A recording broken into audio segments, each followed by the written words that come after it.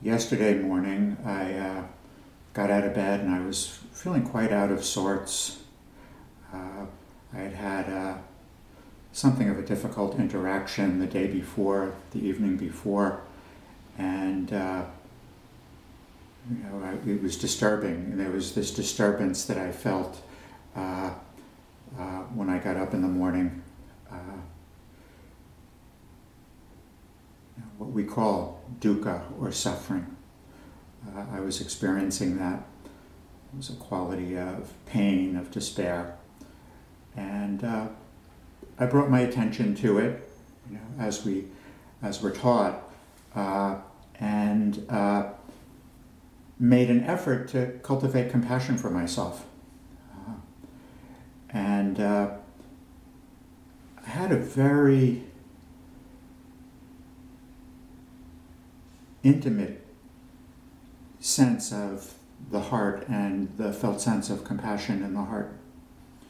There's a real tenderness toward myself in the heart, quality of compassion. And part of what was interesting, if you will, to me was that it was a quality of tenderness that on some level, I don't think I had really ever felt before. I felt more in touch with the heart, more connected to this quality of compassion for myself. I felt like I had more of an ability to have compassion for myself, and the quality of compassion was more felt. The quality of tenderness in the heart was more developed. It was really quite noticeable and quite different the way that I felt.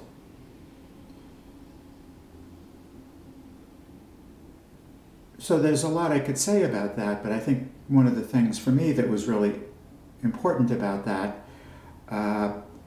is that experience, for one thing, supports the understanding that if we practice and we follow the teachings and develop the skills the Buddha asks us to teach us, we'll achieve the fruits of the practice. Compassion is one of the great fruits of the practice. And that experience also supported for me the understanding that takes time. That takes time. Many years in my own case, and perhaps it could be argued that I'm a hard case, and that when I came to this practice that there wasn't much tenderness in the heart. Many years of making an effort to cultivate compassion for myself, have been put forth, and it's a slow process. It's a slow process for me and for all of us. It's a process that works. It's a slow process. The Buddha was very clear about that in describing how the process develops. That metaphor that he gave of the ocean floor that very, very, very, very gradually inclines downward, and then it hits the continental shelf, and then there's a noticeable drop-off. That little feeling that I had yesterday was, a little bit of that noticeable drop-off point. It's not like I hadn't been putting in the work over the years and the heart hadn't been opening and becoming more tender. It became a little bit more noticeable yesterday. But that's what happens as we make this gradual, sometimes it seems like we're not making progress, but we are. We're just in this process.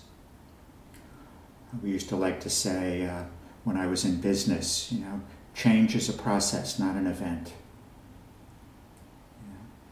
I think it's true in the Dharma as it's true in business.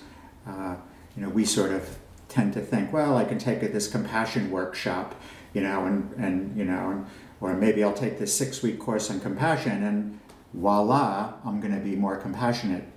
And maybe you will, but it might be very, very, indiscernible, and it's a very, very slow process, really. We should take those compassion courses and read those books on compassion, but it's a slow and gradual process. We live in this culture where we get results by just, moving the mouse and clicking an icon, Years ago when I was giving a similar teaching to this, I talked about, growing up in the suburbs on Long Island, and, the house I lived in, it wasn't kind of like, wasn't exactly Leave It to Beaver style, we had like this old garage, and the garage door was just like, you couldn't, it was so hard. To get my bike in the garage, I had to it was so hard to lift this door up. It was on this thing, and I kind of would have to just squeeze my bike underneath. I could hardly ever get the door open, when I was a young kid, that's kind of like how the heart is, We think it's like, I get an automatic garage door opener and click the button, that's our culture, right? But the heart is more like that garage door when I was a kid living in the suburbs. So it's a process, it's about developing skills over a period of time, a certain set of skills. I always like the way Stephen Levine, the term that he used, it's a gradual awakening. The awakening to the heart is a gradual awakening. So one of the things that means, of course, is that we have to have determination, where we're asked in this practice to stay with it over time. Stay with it over time. That's the quality of determination. The practice asks that we cultivate this quality of determination over the years. So much of the time, and of course, here I'm preaching to the choir, so because so many of you have been coming for so many years. But over the years, I've seen so many people, become dissatisfied and impatient because they haven't been making progress fast enough, or at least to the degree that they'd like to be making it. And, they leave the practice. And we see that all the time. Well, let me try this practice. Let me try that practice. Let me try this practice. So the practice of the Dharma requires developing determination over a period of time. We practice, we put in the effort, knowing that it's going to be a gradual awakening to the heart. And determination, of course, is one of the 10 paramis. Parami is a good word to know. It's one of those Pali words that's a good word to know, and doesn't really quite fit in. I call the paramis the skillful qualities. My book, The Skill of Living, was on the 10 skillful qualities. Initially, the book was called Developing the Skillful Qualities. I think that became the subtitle. People said, oh, that's a dull title, Developing Skillful Qualities. So I changed it to The Skill of Living. But the paramis, these qualities of our goodness, these qualities of goodness that we all have, we all have these paramis, they have to be developed. They have to be developed. So, we develop these paramis, we develop these 10 paramis of generosity and virtue and renunciation and effort and determination and discernment and loving kindness and truthfulness and patience and equanimity. And when we develop these qualities, they support our capacity to awaken. They support our capacity to awaken. So the practice of the Buddha, is really a practice of in which we're asked to really understand cause and effect. Cause and effect. It's often said the Buddha was a master of cause and effect. So the development of the paramis supports our efforts to develop self-compassion. Self-compassion, as I said, is a very slow process. That was what was so stirring to me in terms of my experience just yesterday. Just yesterday. And there's other parts of the practice too where I've had very similar experiences. And this is what we're looking to see over time as we practice, is that we are making progress, but it takes time. The development of self-compassion takes time, and what's going to support the development of self-compassion is the development of the paramis. So, if we develop these paramis, this will lead us to being able to have self-compassion. That's cause and effect, right? We develop the parami of determination. We develop the parami, very importantly, of course, of generosity. Cultivating generosity is one of the most important things that we can do in terms of our efforts to develop self-compassion. Generosity, like all the paramis, they're all rooted in compassion. Generosity is rooted in compassion. So when we practice generosity skillfully, I like to call it skillful giving. When we practice generosity skillfully, we give out of compassion for the other, right? For another person or persons, right? So we give, if it's the gift of our resources or the gift of our time, the gift of our attention. We talked about generosity a few weeks ago. We give out of compassion. Compassion is the intention that informs giving, skillful giving. So we give out of compassion for the other in this practice of generosity, in which we're giving out of compassion for the other. If it's giving resources, if it's giving Donna in the class, if it's going to see somebody in the hospital, a sick friend, or take care of a sick parent, or take care of our children, or whatever it is that we're doing, this practice of generosity that's rooted in compassion. As we practice generosity, we develop the heart quality of compassion. We begin to open the heart. We develop that muscle of compassion, if you will. So in the case of generosity, we're practicing compassion for others. We're developing compassion for others. Now, most of us probably know it's easier to develop compassion for others than it is for ourselves. We've probably often seen this. It's easier to develop compassion for others than it is for ourselves. But that's how we learn to be able to develop compassion for ourselves, is through, we start with what's easier. That's why the first thing the Buddha has you do, he said, this is the easiest way for you to start to open your heart. It's going to be really hard to open your heart to yourself. That's the hardest, really. So we're going to start with others. And it's always good, in practicing generosity, to start with beings who are dear to you and causes that are dear to you. The Buddha emphasized that. Give to the Dharma, give to your friends and to your family. This is the best way to learn to open the heart, to begin to develop compassion. The practice of generosity also helps us to develop self-esteem. When we practice generosity, we feel good about ourselves. Thanissaro Bhikkhu says we develop healthy ego development. We develop a healthy ego. We feel better about ourselves when we give. It's a very counterintuitive notion for us in Western culture. In Eastern culture, not so counterintuitive, or at least it's changing in Eastern culture as they become more, it's probably changed a lot over the last number of years with things like the internet. In our culture, the cultural sentiment is you'll feel better about yourself if you get more stuff, and you get more notoriety and status. What the teachings of the Buddha would suggest, and of course we're asked to put them into practice, is that we feel better about ourselves. We develop healthy ego. We develop self-esteem through giving. So we practice generosity. We feel better about ourselves. We develop self-esteem.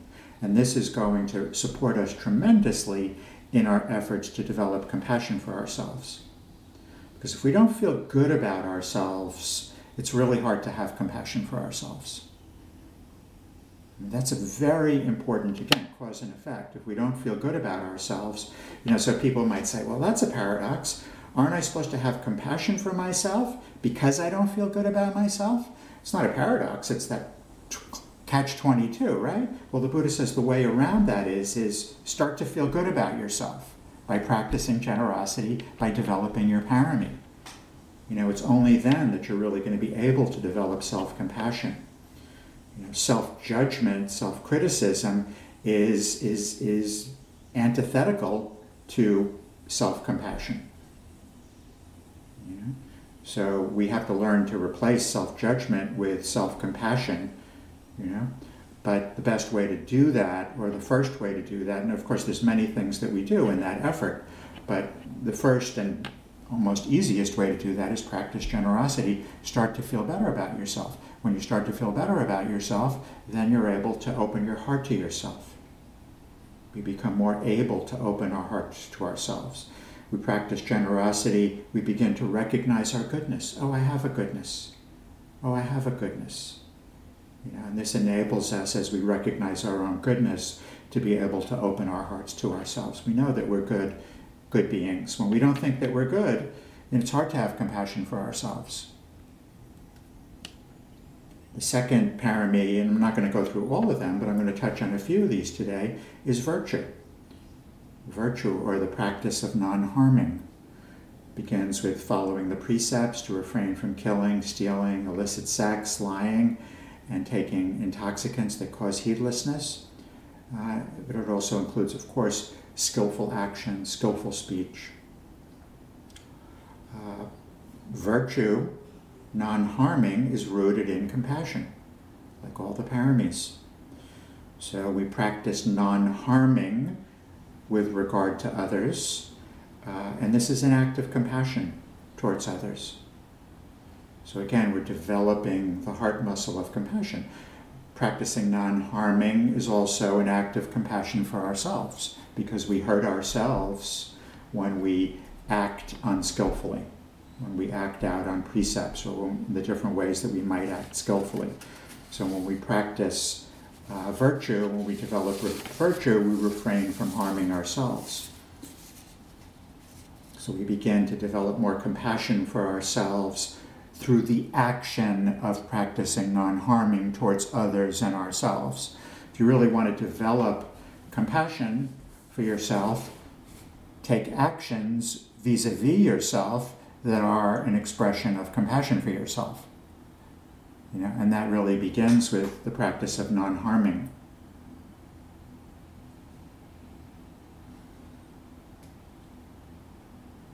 We practice non-harming, again, we develop self-esteem.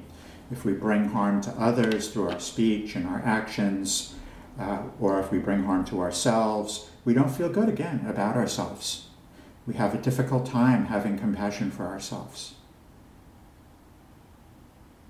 We practice non-harm, we recognize our goodness, so we're more able to cultivate compassion for ourselves. We're more able to open our hearts to ourselves. This is the teaching of the Buddha. The Buddha gives us a very clear path for developing self-compassion, which is something we have to develop. But we just need to know how to do that. And then there's the parami that I always say it's the overlooked parami. It's the one I tend to overlook, at least, which is patience. It always strikes me, I write about that in the book, Skill of Living, how patience is one of the 10 paramis. It really gets into the top 10. And it's like the old David Letterman, the top 10 list. Aren't there other ones that are more important than patience? Apparently not. Apparently not. I mean, I could do discourse after discourse on patience. I don't, right? When was the last time I talked about patience? It's such an important quality to develop. And it's a very developable quality. I mean, the thing about paramis is that the first level of mental training, which means that they're more developable than the subsequent qualities, or that we start, they're a foundation for us. The cultivation of self-compassion itself is a higher level skill. Start with these basic level skills, and we can develop self-compassion and wisdom and love. So it's a gradual process to open the heart, to develop the heart, to develop self-compassion. It's a gradual process, and it requires great patience. Great patience. We may become frustrated when we're not able to summon up compassion for ourselves. Right? We might be impatient when we're not able to summon up compassion for ourselves. I mean, how many times have you been in a class where somebody says, I just can't have compassion for myself. I'm not able to do that. You know? I mean, I see that a lot as a teacher. You know? People get really frustrated or impatient with their inability to have self-compassion. And really that's a function of impatience. You know, we tend to think, again, we sort of have this idea that we should just be able to take the workshop or read the book and all of a sudden be paradigms of self-compassion. It requires great patience. This is a high level of spiritual attainment, self-compassion. So it's doable, you know, and we're all achieving it little by slowly, but that's the operative, little by slowly. So we learn to cultivate patience with regard to self-compassion. So this is a teaching, and I that I've given for many years, the teaching on the skill for developing patience. You know, and it's a skill that you can apply in all cases where you need to develop patience, and certainly in the case of your Dharma practice. The teachings say that this is one of the areas where we become most impatient in life as Dharma students, is with our practice, is with developing the skills and the qualities of wisdom and compassion that we're asked to develop. So we cultivate patience first and foremost by seeing impatience.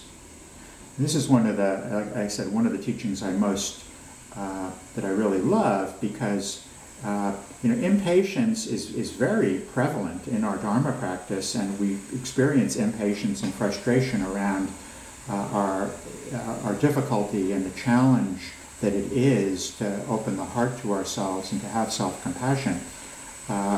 But if we can see the impatience is one of those mental qualities that if you see it and bring awareness to it, it usually dissolves. You know? It loses a lot of its power if you can just create some space from it. It's not like anger or resentment, you know, it's like you try to bring awareness to resentment and you'll get a little space from it, but it's much harder to let go of. If you can just see impatience, you can usually get a little space from it, you know, and begin to start to understand the drawbacks in it by looking at it just for a moment. It loses a lot of its power, right?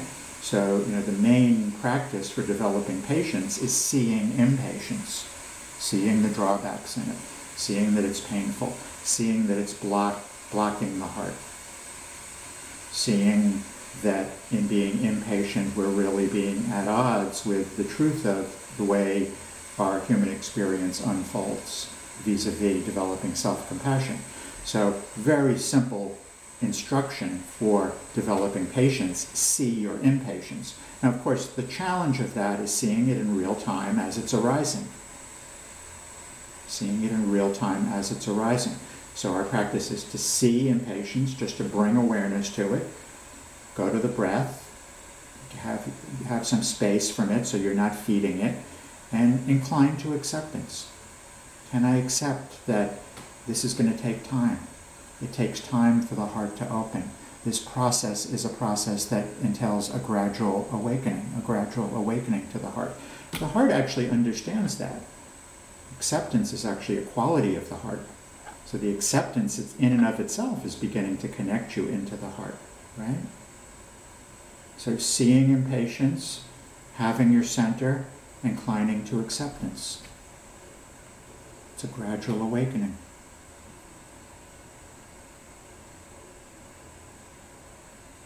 So we put this effort into developing these skillful qualities. And if we do this, understanding cause and effect, this leads us to being able to develop the heart and open the heart. And the effort that we make in developing these paramis brings about joy, which of course is another quality of the heart. So just the effort that we're making to develop the paramis, right? And that's where, you know, our effort really goes in the practice, is to developing the paramis. The opening of the heart and the compassion that we feel in the heart, that's an effect. You know, we always would say, develop the causes. Your effort goes into developing the causes. Your effort goes into developing the causes, developing the paramis, developing the paramis. And that effort that we make brings joy. Brings joy. The effort that we make to develop, to have determination, just the effort in and of itself that we make over time, little by slowly, to open the heart, is joyful. Is joyful. The development of these qualities and the effort that we put into developing our parami is joyful. This is a central cause and effect relationship in the Buddha's teachings. Develop your goodness, develop your parami. This brings about joy, which leads to concentration and wisdom. So develop these paramis. We develop these qualities of effort and determination. We develop these qualities of generosity and virtue. We develop patience. And this brings us joy. This is the joy we know in being on the path. We're not quite at the goal. We know that there's a goal. We could consider self-compassion one of our deep goals. We know that there's a goal. We can see it somewhere off in the distance. We're on the path. You don't know that you're on the path unless you know that there's a goal. Because you don't know that there is a path. The path is defined by leading towards somewhere. And the joy comes from being on the path. So there's joy in the path, being on the path. There's joy in our goodness as we gradually develop it, as we develop our parami. We know joy. We know the joy that comes from recognizing the heart and being able to, little by slowly, come to know and live in the heart as it gradually opens.